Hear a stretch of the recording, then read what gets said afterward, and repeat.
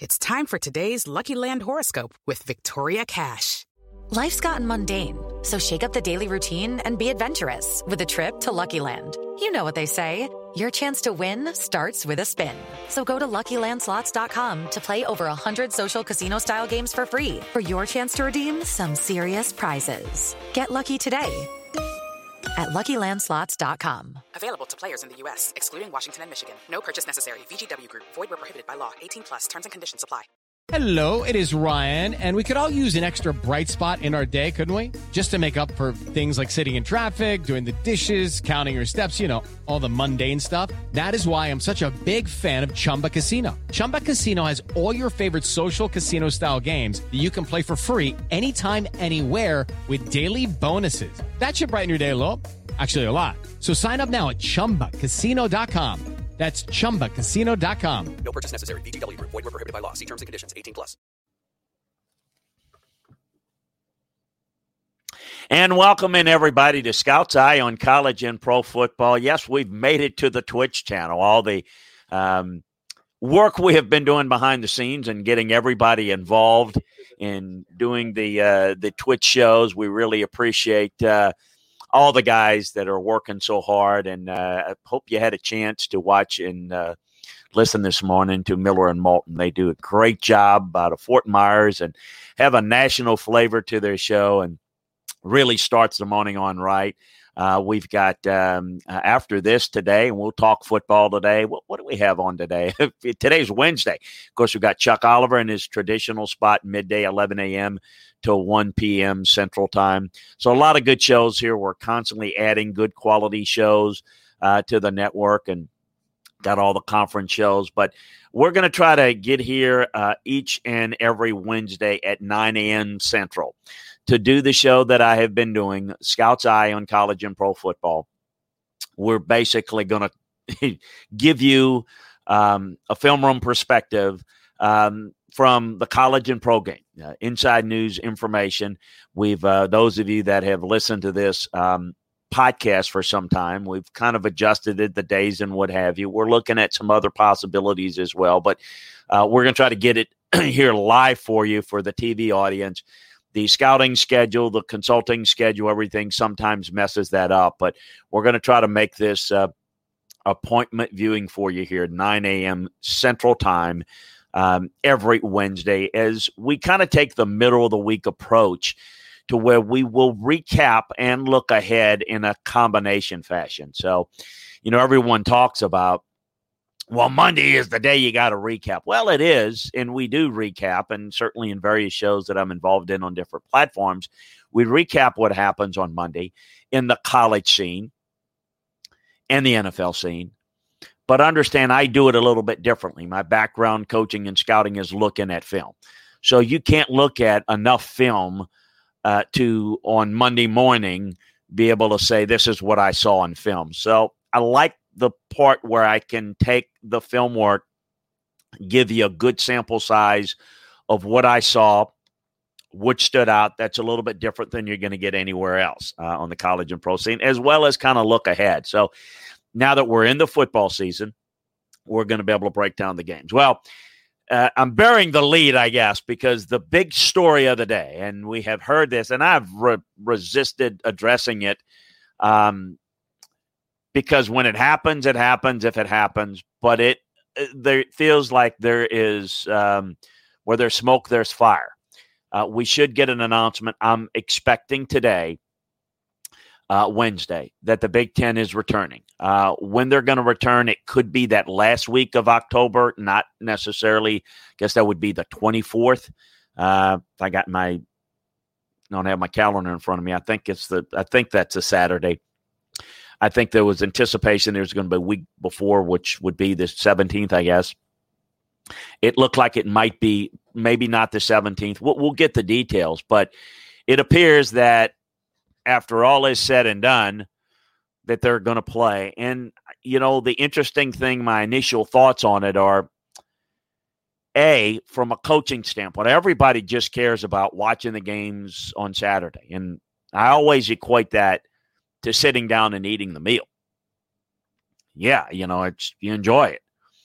But I tend to work it from the coaching angle and the scouting angle of you got to get prepared. Now, what are the Big Ten teams been doing? Well, they've been practicing, Chris. Well, some have been practicing. Some are basically backed off of their practice due to positive tests. And the ones that are practicing in a spring-like fashion and little scrimmaging. So, in essence, what I'm saying is they got a lot of work to do. If they indeed are going to come back at the end of August, they got a lot of work to do to get ready. And I said it on SEC Football and Beyond that I do with Neil McCready on Tuesday. Well, we talk SEC, but we, as the name would suggest, we go beyond it. And I talk about how they needed to get going yesterday to get the Big Ten season off from a coaching standpoint. From an administrative standpoint, yeah, just line up, we're ready to go. And, but it's not as easy to be able to turn it on and turn it off. You can't get ready. Players have not been preparing for a football season. They've been hoping for a football season. But look, there is nothing normal about anything going on in our society, in our world all year. I am just happy that they're coming back if indeed they do. And the issue is going to be not only getting ready, but what is going to be the situation with regard to how many games they can get done. I think that's going to be important to figure out. Let's figure out if they're going to be able to get an entire season in. There's no question that they're going to finish the season. I mean, they're not going to stop it now that they've started. But will they have enough? I guess I said that wrong. Will they have enough games when you start to look at the schedules of a team that plays 10 or 11 games versus a team that plays 8? How do they equate that when it comes to the playoffs? But that is something that we're going to have to adjust to and look at.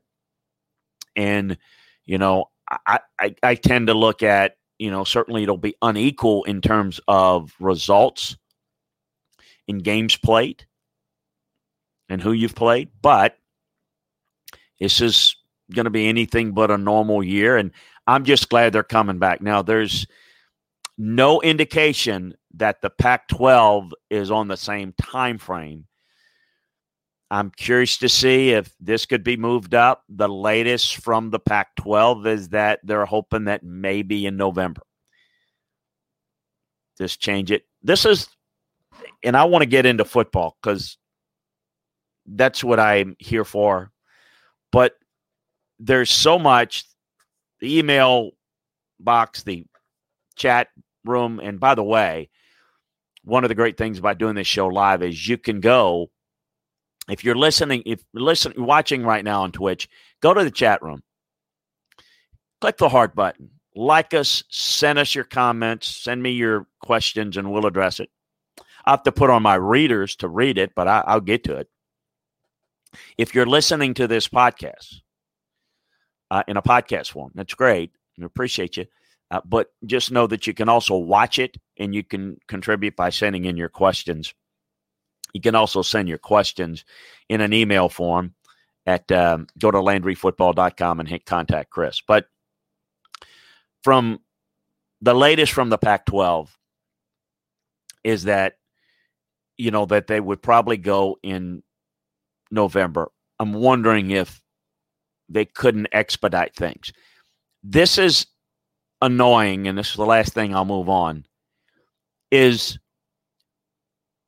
the politics involved, the collegiate politics and then the national politics that are all involved in this is very annoying because they're different agendas. And for someone that loves the college game, it is more than annoying to see the lack of unification is what makes the sport unique and quite frankly not very appealing. That part's not very appealing. And I'm not one to want the college game to be like the pro game, but the college game could learn an awful lot about unification and being on the same page. If you have the means through testing and planning to play in one conference versus another. You all can play. Now, I realize there's some differences in states and the amount of spread. I'm not going to get into the whole epidemiology. I'm not qualified for that. But I think we know that this can be handled. This can be organized. And the fact that they're not working together, but kind of everybody doing their own thing, it just kind of shines a light on the problem that college football has in terms of an administrative standpoint, administrating the sport. And I always have felt that and don't feel like we need a dictatorial commissioner, but we need someone that could bring people together. And that's what pro commissioners do. And that's what I think would really benefit the college game if we had that. All right, enough of that. I'm annoying myself by talking about that. But again, I know you want certain things addressed. That's the latest news. With regard to this past week, and again, you already know what happened, and you probably react to it. He says, Spartan Nation, have you already spoke on the Big Ten leak from Nebraska saying there will be football? No, I just talked about the Big Ten and how it does appear that is coming back. So, yeah, this all started with the leak of, and in this fitting, I mentioned this on the Film Room show last night with Scott Seidenberg.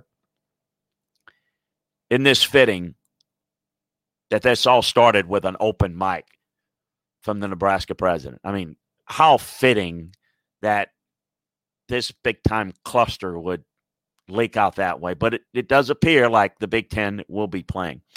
As I react to the games of the weekend, again, you already know what happened. But I want to get into the minutia of what the film says. And we're going to always address some of the top games, the top teams, and other things that are interesting. For more detail, okay, and the detail that we can obviously not get to with the depth here in this show, quite to this degree, go to LandryFootball.com. Check out what we've got going there. We've got special savings for a year membership. You can try it out for a monthly membership. Whatever is your fancy. We break down the college game and the pro game from inside the film room. So that's the mantra. That's what we do. We're giving you that coaching and scouting perspective. So you can get the analysis that's picked up all around the country, where you can get the film room notes from how the teams looked on film, which is, folks, it's 100% different than what you're seeing on TV and what you're seeing live in person at a game.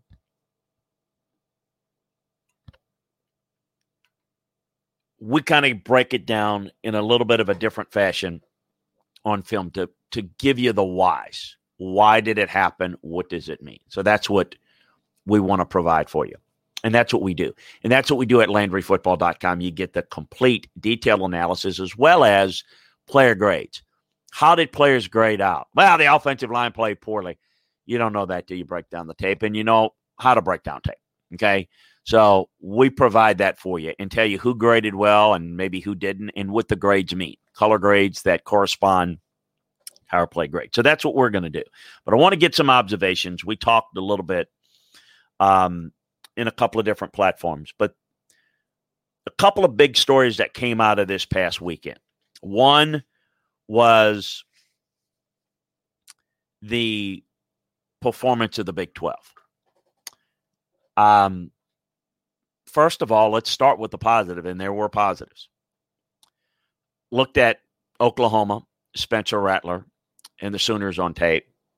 Yes, it was against Bobby Petrino's Missouri State team. It was a complete mismatch. And when you look at tape, yeah, you're certainly looking at who you're playing against and who you're doing it against. But there's some things in evaluating skill sets that I think are pertinent. And Spencer Rattler is for real in terms of his arm strength, his velocity, all things that we knew. And if you're a member of LandryFootball.com, you've been known about that since that young kid came out of the state of Arizona and was deemed to be the next good quarterback at Oklahoma. And he's a young guy that can move and can throw at different platforms, and he can be special. And in that offense, he will be. They look good, as they should have. Texas, look, they did what they were supposed to do. I thought they were, for the most part, impressive against UTEP. They did what they were supposed to do. I am anxious to watch Oklahoma State this week against Tulsa. Not that it is a really good Tulsa team, but it is going to be a little challenge for Oklahoma State first week. This is, I think, a good Oklahoma State team. While some people we'll get to Iowa State in a second, thinking that Iowa State was maybe a contender. I think Oklahoma State would be the potential third team contending in the Big 12. And I'm not saying national playoff caliber yet, but I think they could be in that top three mix of the Big 12, more so than I thought Iowa State even before last week. So I'm curious to see what Oklahoma State has to offer. Lots of, let's say, less than harmonious situations at Oklahoma State this offseason. Is that going to have any effect in the season? Don't know. We'll see. But they're talented. They're really talented. Got a good run game with Chuda Hubbard. They can balance out their offense a little bit more. Make some plays from in the pocket, midline, outside the pocket. Got some weapons. Defense still suspect, but can still be pretty good. But the Big 12 had an embarrassing week. Let's call it what it is.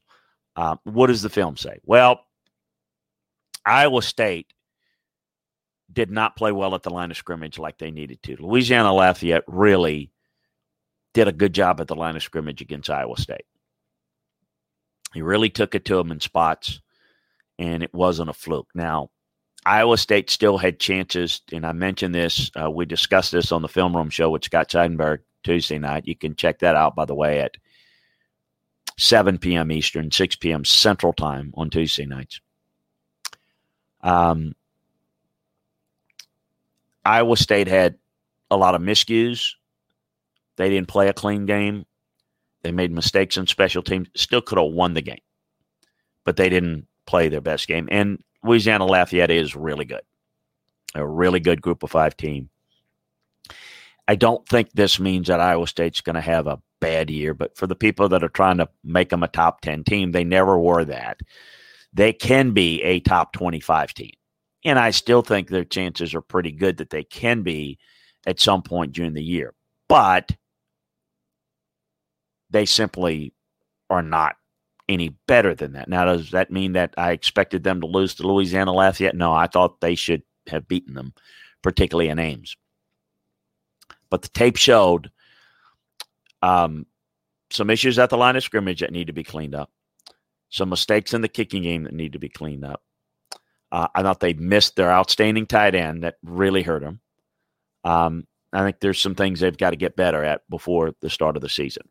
Similarly, I thought Arkansas State, the film showed, really played Kansas State very well at the line of scrimmage. Again, it wasn't a fluke. Blake Anderson's got a really good team. And speaking of bright, short-list coaches coming from the group of five, need to look no further than Billy Napier at Louisiana Lafayette and Blake Anderson of Arkansas State. Both, I think, are going to – Bill Clark at UAB as well. But those two, because we're talking about them now, come to mind. Kansas State has success by their ability to play clean football, to do the little things well, the fundamental things well, run the football well, defend the run well, really sound gap control against the run. Not a lot of false steps, maybe limits in big plays, but also doing a pretty good job of keeping defensively plays in front of them. They didn't play a clean game. They didn't play Kansas State ball. And pardon me, when you are a team built upon a clean game and you don't play a clean game, you get exposed a little bit. And I thought they did. And against a good team that, pardon me, that made them pay. So, look, the film showed no reason for panic, those two teams. They did play two good teams. Had they played two weaker group of five teams, they win the game. May not play any better than they did, but there's not the panic. There's a, oh, yeah, they're fine. They won the game. And, you know, but again, what I will try and always try to do, if you want to understand the game better, study the process, not the result. The result's pretty simple. Okay? Don't study the result. Study the process. Everybody knows what the result is. Why did the result take place? And that'll get you a better understanding of who's good as a player, as a team, as a coach. That helps you understand the game better, whatever you want to do with it, just as a fan, or you like to wager on it, or fantasy, whatever your favorite thing to do is. That's what we try to focus on. And I do think that both of these teams, Kansas State and Iowa State, can still have good years, will have good years. But neither one are contenders in the division. But could they pull an upset and maybe spoil it for a better, more talented team? Yes. I just think that they ended up playing two good teams that in the eyes of most people were big-time underdogs. But the film said before the game and definitely after the game, that there's not as big of a gap as you might think. Yes, Iowa State and Kansas State, more talented, should have won the games, and they didn't. That's why. I am more concerned about, in the Big 12, Kansas.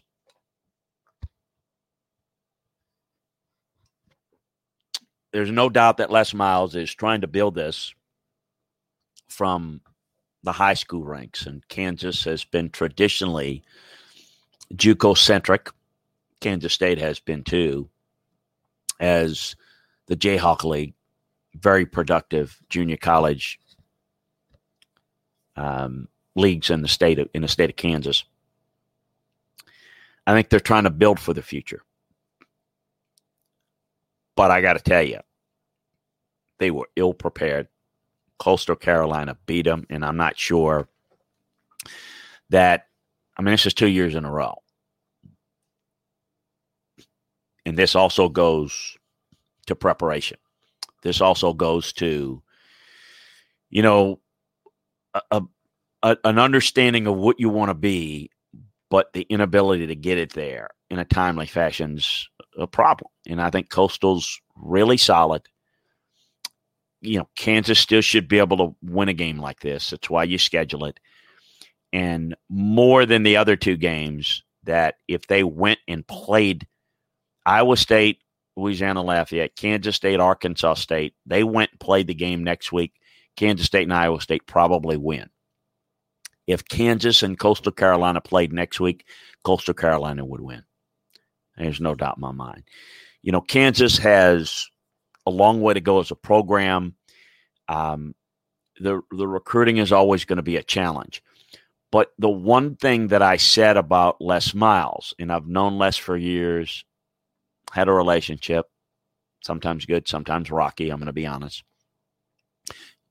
professionally speaking, like him personally.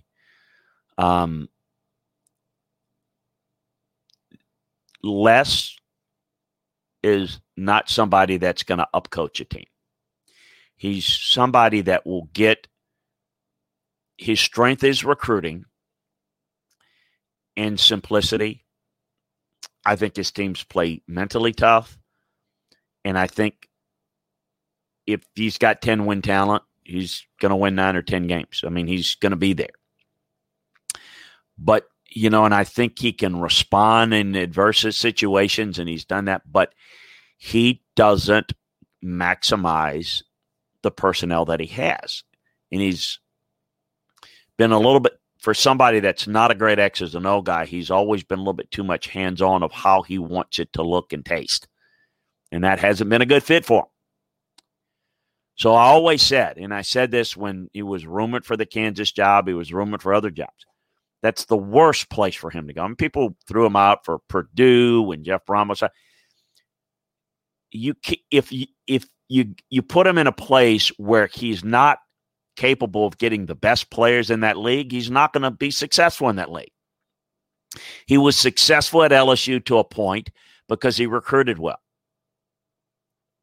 but he was consistently outcoached. Well, at Kansas, you're not going to out-recruit anybody. So even being a good recruiter, he's not going to change the face of Kansas football. He's not going to make them relevant to where he can recruit a team that could be a top 20 type team, talent-wise.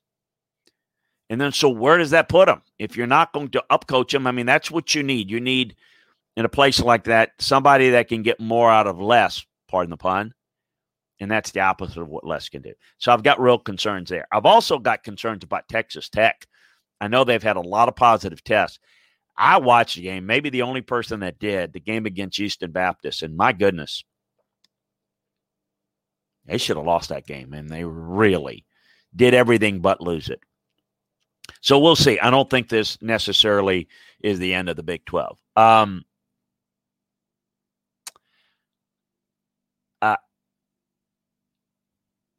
got to tell you, is it a Spartan Barton? Is that it? Is it Spartan Barton or a Parton Barton? I apologize. Can't read it closely. Does this past weekend possibly boost the Sun Belt perceived strength nationwide? Well, absolutely it does. I think that the one thing that it does, Spartan Barton, is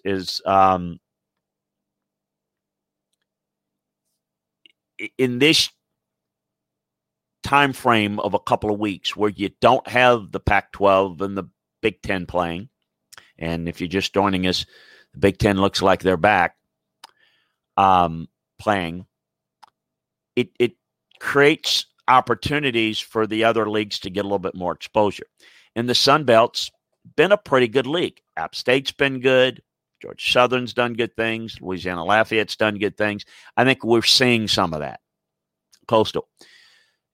It does not mean that they're, because Louisiana Lafayette beat Iowa State, it doesn't mean that the program is better than Iowa State. It's a one-game sample, and it's easy to make a snap judgment. I think it's just that, a one-game sample. It shows, though, that there's good football in a lot of the other, in the group of five leagues. There is good football. And it varies like other, it varies a little bit more. There's some powers in those leagues, but it's a little bit more variable. There's a reason why even at Division I AA level, why is North Dakota State so much better? Because they have better resources than most people at that level. And so they can do things that the chalk top folks can do in 1A, they can do in 1AA. So they have a lot of success. Very, very good reason for that. But there is good football. And I think it does maybe belie the fact that, in my opinion, there should be a path for those teams to have a chance to maybe, if you've listened to me at any length in my platforms talking about college football, I'm a believer in having the college season, creating a bowl season, and then picking the teams after the bowl game. Because I think that schedules can be controlled to some degree going into the season, but you don't know who the best teams are going into the season. I mean, we know who the top teams are, but we don't know who might have a surprisingly good year or not.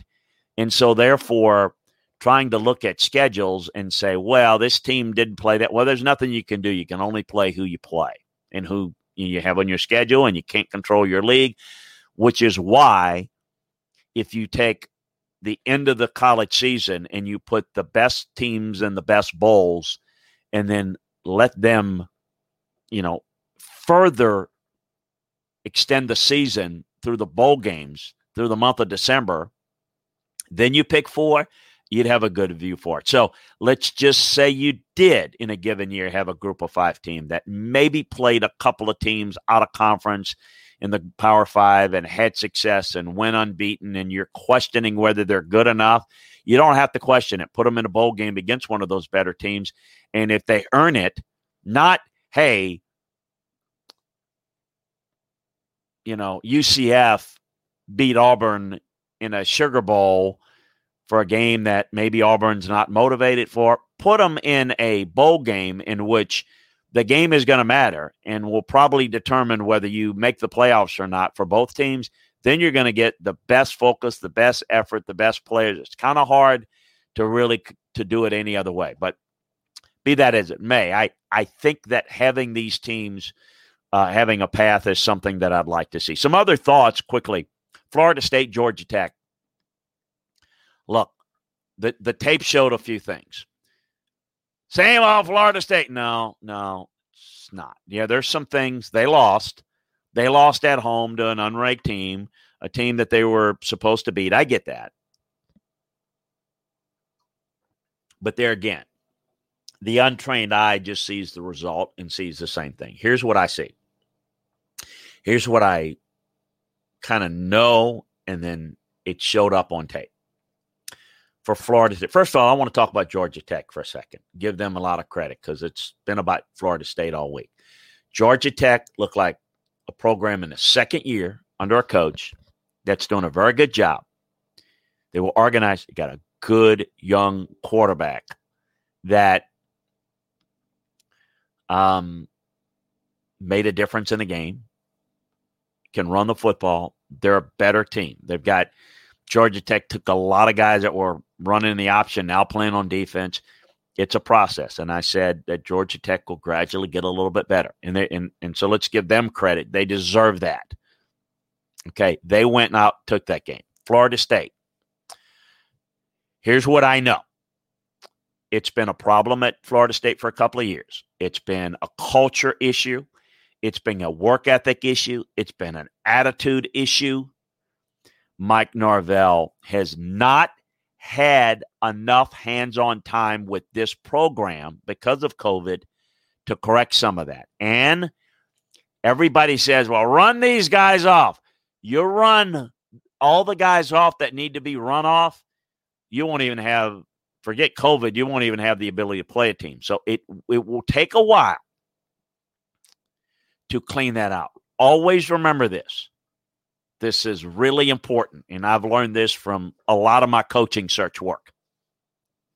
If you want to look at how a coach is doing in a program, the first year that a coach takes over a program, it's more of an indicator of what he inherited more than what he does. The second year, it's a little bit more what the new coach believes and less of what the old coach left, but there's still some of that.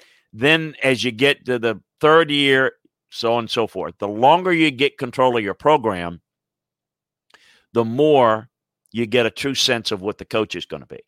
This is an indication of the problems they've had at FSU.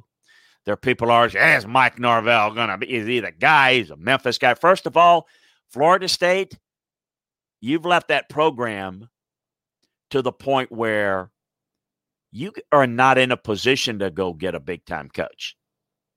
You had a big-time coach who Jimbo Fisher did not do a good job the last year he was there. I admit that. But you had a big-time coach that left your program to a program that he thinks is better because they've got better facilities and better financial resources. So that ought to tell you right there where your program sits in the coaching community. Mark Stoops was not interested in the job. Other guys that were floated out, Bob Stoops was never interested in it. You were fortunate to get a guy. You're not going to get anybody more proven than a guy who did a good job at Memphis. You're not in a position to do that. You could be. At some point you were. When Bobby Bowden was there, you could that program was at a stature where you could have attracted.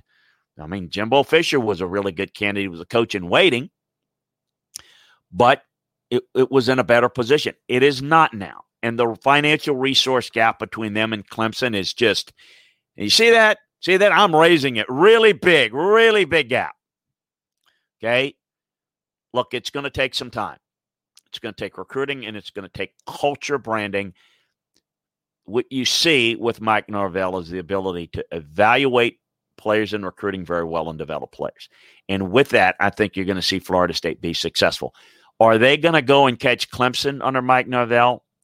Not unless Clemson comes back to the pack. That ain't happening. You'll let that gap get too big, regardless who you want to blame, whatever. It is about, can Florida State be the second best or in the ACC, or can you possibly catch Clemson if Clemson comes back to the pack?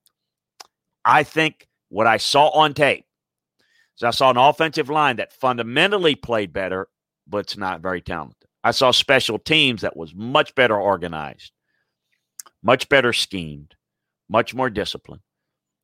They don't have a quarterback right now. And if you don't have a quarterback that's accurate, you got a problem. You don't have a quarterback that's accurate, that can't get the ball out on time and can't throw it accurately on a consistent basis, and you can't protect him, you're going to have offensive problems. Yes, there's defensive talent. Love Marvin Wilson as a player, but he's a locker room lawyer. Asante Samuel Jr. made some big-time plays, but you have a culture there of, I'm out for me, and I'm going to do my best to get ready for the league. And that attitude is not the one you want to have. You want to have one that's more team-oriented. That is more appealing to those of us that are NFL scouts. But that's not where they are right now. And that's a byproduct of a couple of bad years of Willie Taggart's culture on top of Jimbo Fisher leaving them out to dry. Clemson was very impressive. Trevor Lawrence is absolutely focused. They're going to be tough to beat. I mean, no one's going to beat Clemson. Only just a bad situation. Notre Dame, COVID related. No one's beating them in the conference. Not even Notre Dame. Notre Dame. Run blocking was graded out better than pass protection. Pass protection wasn't that good. Book wasn't that sharp. Limited in playmakers. Still can be a pretty good team. They will do a pretty good job in the ACC this year. What else? North Carolina looked better on defense, but against an undermanned Syracuse offensive line. Keep that in stride. Those are some of the key issues. This week, as I look in some of the things I'm looking forward to, as I grab the schedule to make sure. Sneaky game, Navy Tulane. Want to see how Navy responds to that awful performance. Want to see Tulane's got a pretty good, very underrated defensive line. Tulsa, Oklahoma State, I just touched on a little bit. It's going to be interesting to watch. South Florida, how they respond and how they play Notre Dame. Central Florida, Georgia Tech's intriguing. How does Georgia Tech handle some success? Central Florida's pretty good.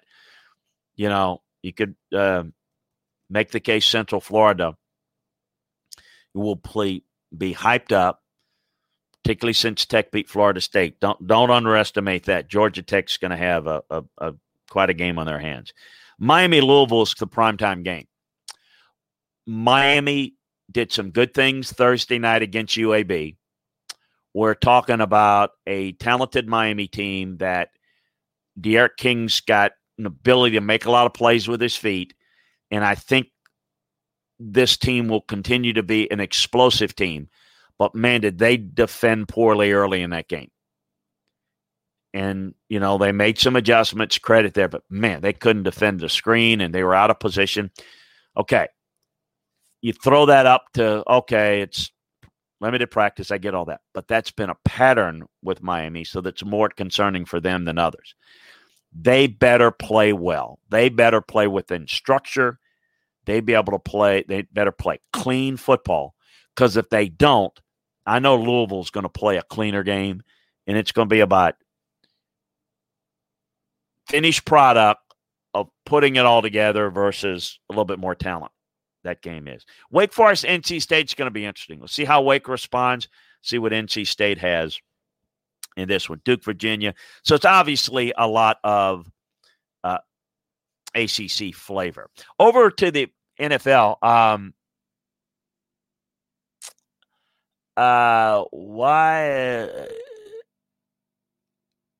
How did Kings passing luck? I'm not quite sure. I asked your question again. I don't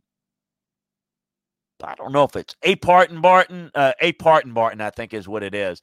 You said, how did King's passing look? Eric King, the Eric King's passing. He has an ability to throw it on the move pretty well. He's very limited in the pocket. You asked a question, why is that plan never talked about? It makes great sense. I get. I'm not quite sure what you're talking about. I'm guessing, and correct me if I'm wrong, about the bowl system. I'm assuming that's the thing. Listen, I've talked about it a bunch. I've talked about it for at least 10 years. My time at Fox Sports Radio nationally, on the website, I've mentioned it a bunch. It's just right now everybody's buying into the playoff system, so that's it. It is Spartan Barton. Thank you for correcting me.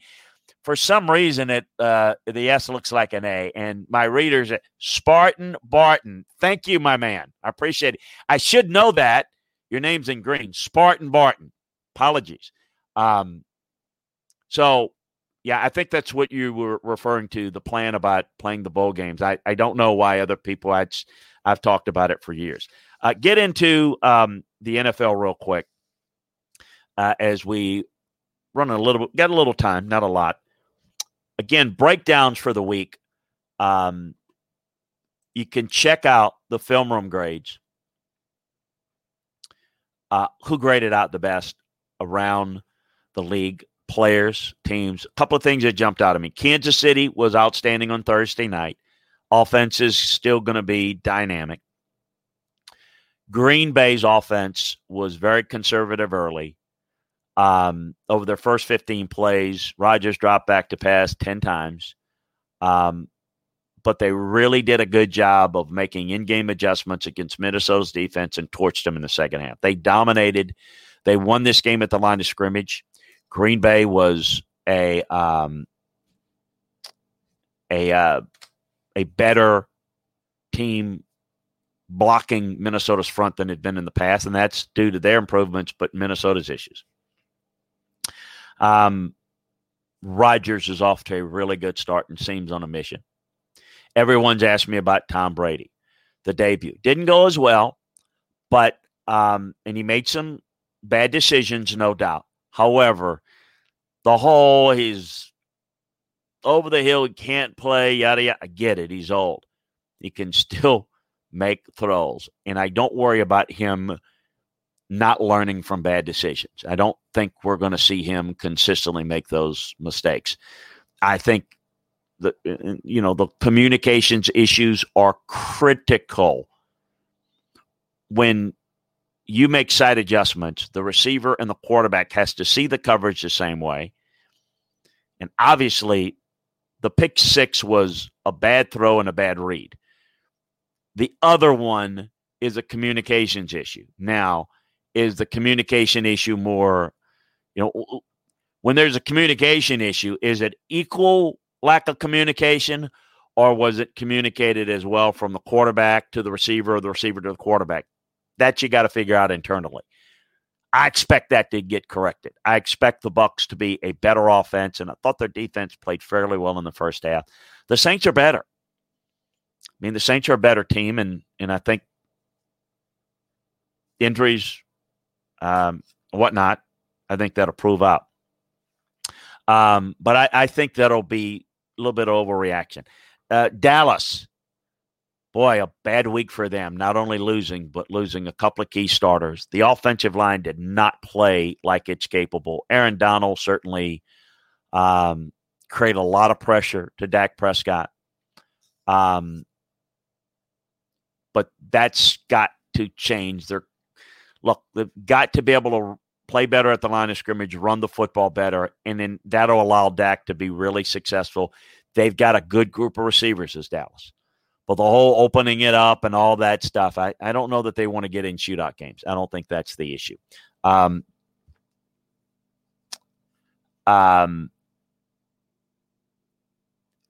Spartan Martin said, I saw some great things from C.J. Henderson. Yes, C.J. Henderson graded out well.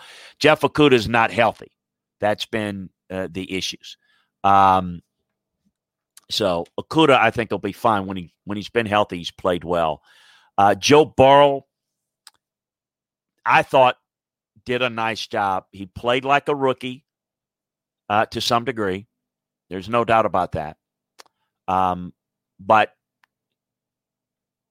there's no question that he's got the it factor, the intangibles, the ability to play with great presence and poise. I thought he was really good, leading the team back. All those things are really positive. Some other thoughts. Buffalo's got to protect the football better. Josh Allen specifically. Atlanta got to play better at the line of scrimmage. My goodness.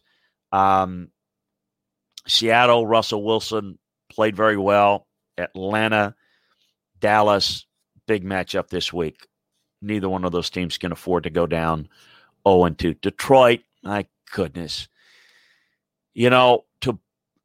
Look, for me, I don't care who wins games. I don't pull for anybody. I work for people in the league, and so I want everybody to do well. But I got to tell you, it bothers me more for the teams that lose because I know how hard that is. Losing is much more impactful to you negatively than winning is positive. It always was for me. Detroit blew a lead the first week of last year. And tied the game. This year, they blow the game to Chicago. And they really outplayed Chicago. And to quote the late Dennis Green, let them off the hook. Just was really bad performance. New England, offense, Cam Newton, different. Moving pocket, zone read, throwing a lot of things in there. Curious to see how much they will run him and how much he will run improvisationally in this offense all year. It's going to be pivotal. But I think they want to run a lot of zone read stuff. But I think what you're going to see over time, and this is my belief, I think they want to show some run early, run with Cam Newton. What I mean, some zone read stuff. And I think they're going to build in all the bubble screens off of that. And I think what they're going to do is run the zone read with built-in bubble screens to where they're able to throw it. Because you've got to create some spacing for Cam, and I think Cam can beat you with his arm if you create enough spacing. For those of you that kind of follow us and are members at LandryFootball.com and followed me on the platform, I talked about how Washington's defensive line could possibly give the Eagles some trouble, and boy, did they. They really did. Big time.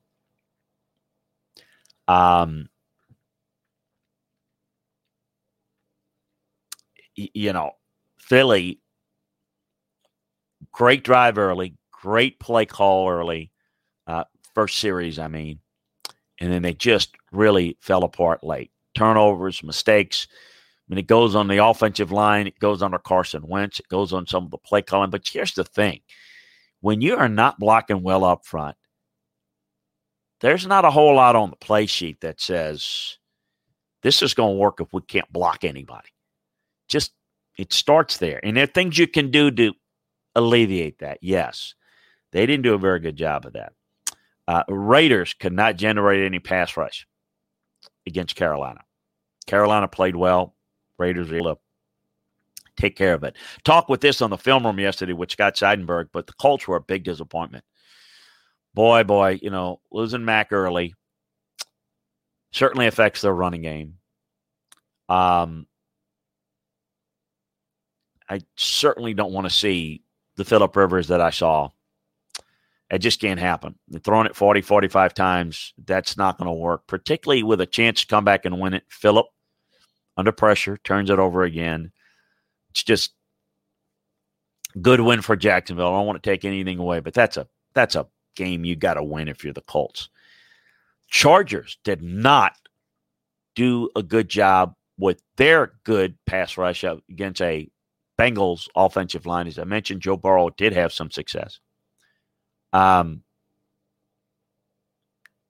Baltimore looked really good. Cleveland looked as bad as Baltimore looked good. Lamar Jackson was outstanding. As one of a handful of quarterbacks that graded out very, very high. And you can check out the details at LandryFootball.com. Aaron Rodgers, Lamar Jackson, and Russell Wilson were the three quarterbacks that graded in the blues this week. You can see exactly what that means and how many players graded in the red. Was outstanding. Poised to have another good year. Loaded at running back. I mean, J.K. Dobbins started as the fourth running back. They are loaded at running back. And, the Browns look disorganized again. And what a mess. What a continual mess that has been. We talked a little bit about Tampa. The Saints, Michael Thomas is a big loss.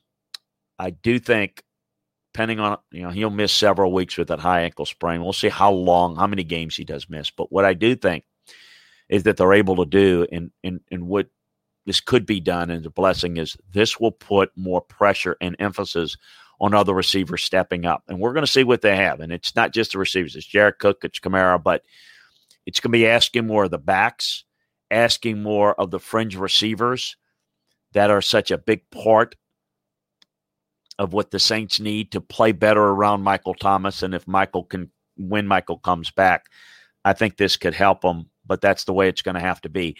Talking about a team that's banged up, nobody's faced more of that right now than the Niners.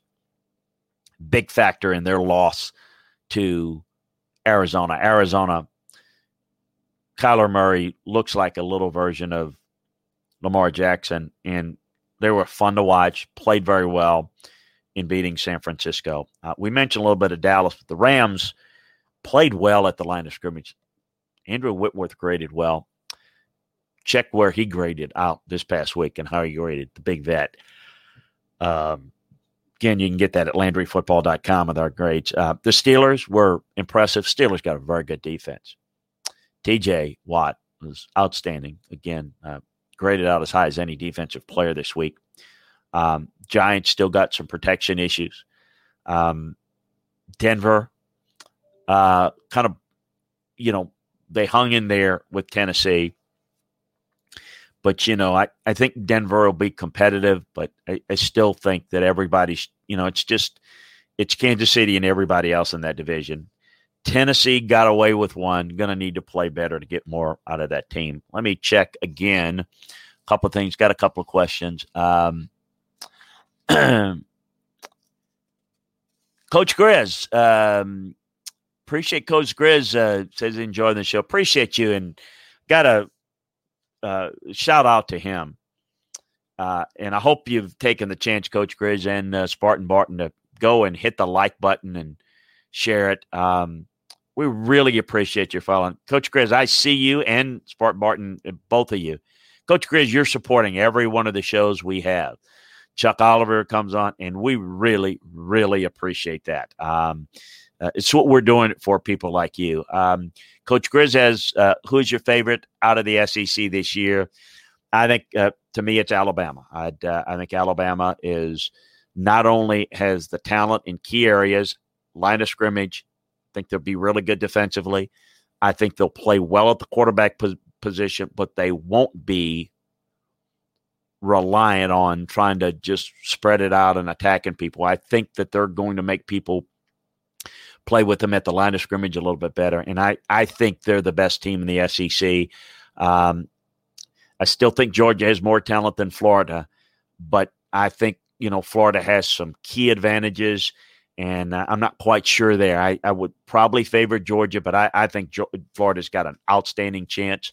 But I think Alabama, I think everybody's looking up at Alabama in my mind. Going to get into a couple of games this week. Folks, I know it's not a great sell. I am excited Thursday night about Cincinnati-Cleveland. I look at different things. Okay, maybe the game will suck. I am looking forward to see how Cleveland responds or doesn't. I mean, I'm curious to see what they do. And I'm curious to see Joe Burrow in this environment. I think this is going to be a lot of fun theater here. Sunday's action, real quick. Giants at Chicago. Chicago did not play well. They got game at home. Giants, these are two teams that Giants need a win really in a worse way. Speaking again, Atlanta, Dallas. Dallas didn't play well at the line of scrimmage. I just don't know how good Atlanta will be at the line of scrimmage. That's a game. It's must win, I think, for both of those teams. I mean, we know Dallas is a new coach, but for Dan Quinn to lose a game to Seattle and Dallas, those are two teams that I think are better than the Falcons. So it's not all that surprising. But if they don't play well, it's, they can't afford to start 1-7 like they did last year or whatever it was. Detroit, Green Bay, just for Detroit. Jacksonville, Tennessee. I think Tennessee gets it back on track. How about Minnesota, Indianapolis? Two teams that did not play well. Again, both need a win. They both consider themselves playoff fringe teams. Buffalo, Miami. Buffalo doesn't protect the ball. Miami will keep this game close and have a chance. Can the Jets do anything at home against San Francisco? We talked about that. The West Coast to East Coast travel, that's the only advantage that the Jets have there. We've got the Rams at Philadelphia. Certainly the Rams look better on tape. Philly, I think, has got to respond. We'll see if they can get it done at home here. Pittsburgh hosting Denver. Pittsburgh's better. They win the game at home. I think Tampa takes care of business against Carolina. Arizona, Washington. Arizona, move around, make some big plays. That might be the difference here. The Chargers hosting Kansas City. Can't let Kansas City start to run away from you. I know it's early. You're in trouble. Baltimore, Houston. Baltimore is just a better team. That's the game of the week, in my opinion, is the Sunday night game. Good job there, schedule makers, the Patriots and the Seahawks. Want to see the game plan against this Seattle defense, which I think has some limitations at the line of scrimmage, but they do a really good job keeping plays in front of them. So I think they're going to overload the box. I'm curious to see how New England attacks it from an offensive standpoint, strategically. And then I'm equally as excited to watch a very gifted, very talented Russell Wilson playing very well. This offense, what they can do against one of the top two secondaries in the league. It's Buffalo or it's New England. New England's just got a loaded secondary. It's a really good defense. So like this matchup, I think this is going to tell us a whole lot. Maybe Seattle at home is the difference. The Saints go to Vegas. And I'll say this. If the Raiders can't get a better pass rush on the Saints, it's not going to matter if Michael Thomas is not playing in the game or he's not playing in the game. It won't matter that he's not playing in the game. They've got to generate better pass rush. The Raider defense is a concern for me.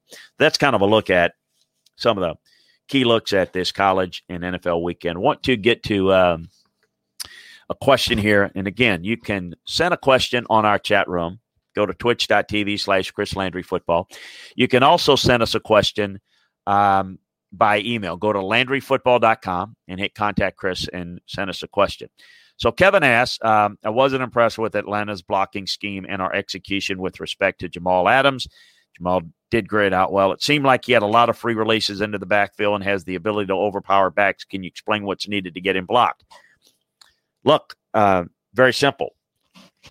You've got to be able to block him with a back. You can't, with your protection schemes, you account with your 5 offensive linemen. You account for the the down front, and you've got to be able to pick up any potential blitzers. And you've got to cut him. You've got to, roll away from him. So that's how you have to do it. You want to know, how do you do it? Can you explain what's needed to get him blocked? You've got to do that from an assignment standpoint and an execution standpoint. You can only do so much. You can't line up and say, well, we're going to send a tackle or a guard to block him. Well, who's going to block the tackle? Who's going to block the end? So there's only got 11, and you've got so many guys in the block, and that's why you have the backs. The backs have to do a better job of that. They did not do a good job of that. That were poorly equipped there. When the Seahawks offensive line zone blocks left and Russell Wilson bootlegs right, is the key defender in this scenario the play side defensive end? You've got contained. So when you roll out, you've got the contained guy short, and you've got a guy deep that's got to come up and, not give up the ball over his head, but to play with enough space to be able to come up and force. So you got to have a force guy as you roll to the rollout. You've got to be able to adjust, and really on all three levels, you should have a force guy. So that is something that you've got to look at. So it is. He's not the key defender. He's one of them. If the defensive end makes the proper read and rolls with Wilton, what's the proper technique? You've got to play contain. You've got to make sure that he doesn't get outside you, okay, and that you support and play contain to force him into the pursuit. You don't want him to get outside you, because if he gets outside you, then he's got the boundary, and it's tougher to defend him from the second and third levels. If you play contain and keep him in, you'll force him in to defenders. Realistically, Kevin asks, how many games is Brady going to need to get the Bucs offense where it needs to be? It was fairly obvious that there were timing issues in the passing game. Look, it's tough to say how many games. It's practice, it's rhythm, it's timing. I think it's going to be incrementally better. But, it's not like, 4 games, that's it. It's done. No, I think it'll get incrementally better for 2 reasons. One, it's all relative. They're playing, for example, a defense that's not as good this week. It's the second week. Expect the results to be better. You play a tougher team, and I don't have the schedule in front of me, week or 3, it may not be as good. So it's not just about him and his timing. It's all relative to who you're doing it against. Your timing, your execution has to be that much sharper relative to who you're playing. I mean, you have to play to a standard. But the results, which is what everybody looks at, are going to be directly affected by your ability to execute relative to their ability to execute against you. So I think it's going to be incremental. Hey, folks, I've gone over time. Good thing we don't have a show coming right after. We appreciate it. Check out Chuck Oliver in an hour, as he'll be bringing his usual college football talk. In fact, it is Wednesday. It is Wednesday today. I will be on today with Chuck Oliver at the bottom of the first hour for 2 segments, as I normally am. So check us out as we break down the world of college football right here. Check out all our great programming on Twitch TV. Again, if you are not watching us on Twitch TV, join us and hit the like button, hit the heart button, and join us in the chat room. This is what we're here for. This is why we're doing it. So check us out. If you're listening to us on this podcast, check us out on Twitch as well. And you can always, if you caught part of this while we're doing it live and you want to go back and listen to it, we're going to have it for you at LandryFootball.com. You can also get it in podcast form, this show, by signing up for Landry Football's conference call. So we appreciate you joining us. We appreciate your feedback. We appreciate your questions. Spartan Barton and Coach Grizz, really appreciate you who joined us in the chat room. But we're here for all of you. So join us. Check out LandryFootball.com. All the film room breakdowns, the previews, the analysis post-game, college, NFL, recruiting, draft. We've got it all for you. Take it. Try it out for a month. See if you like it. Take advantage of the year membership. That's really a good one. Folks, less than a magazine subscription, you can get access to a coaching and scouting department. So can't put it any better than that. So join us there. We really appreciate you. And join us as we break down the world of college football. I'll be back on Friday with SEC football and beyond with Neil McCready. And certainly join the Big 10 and the Big 12 guys on Thursday as well. And check out all the great programming here on the Chris Landry Twitch channel. Sayonara, everybody. Appreciate you. It's time for today's Lucky Land horoscope with Victoria Cash. Life's gotten mundane, so shake up the daily routine and be adventurous with a trip to Lucky Land. You know what they say. Your chance to win starts with a spin. So go to LuckyLandSlots.com to play over 100 social casino-style games for free for your chance to redeem some serious prizes. Get lucky today at LuckyLandSlots.com. Available to players in the U.S., excluding Washington and Michigan. No purchase necessary. VGW Group. Void where prohibited by law. 18+. Terms and conditions apply. Hello, it is Ryan, and we could all use an extra bright spot in our day, couldn't we? Just to make up for things like sitting in traffic, doing the dishes, counting your steps, all the mundane stuff. That is why I'm such a big fan of Chumba Casino. Chumba Casino has all your favorite social casino-style games that you can play for free anytime, anywhere with daily bonuses. That should brighten your day a little. Actually, a lot. So sign up now at ChumbaCasino.com. That's ChumbaCasino.com. No purchase necessary. VGW Group. Void where prohibited by law. See terms and conditions. 18+.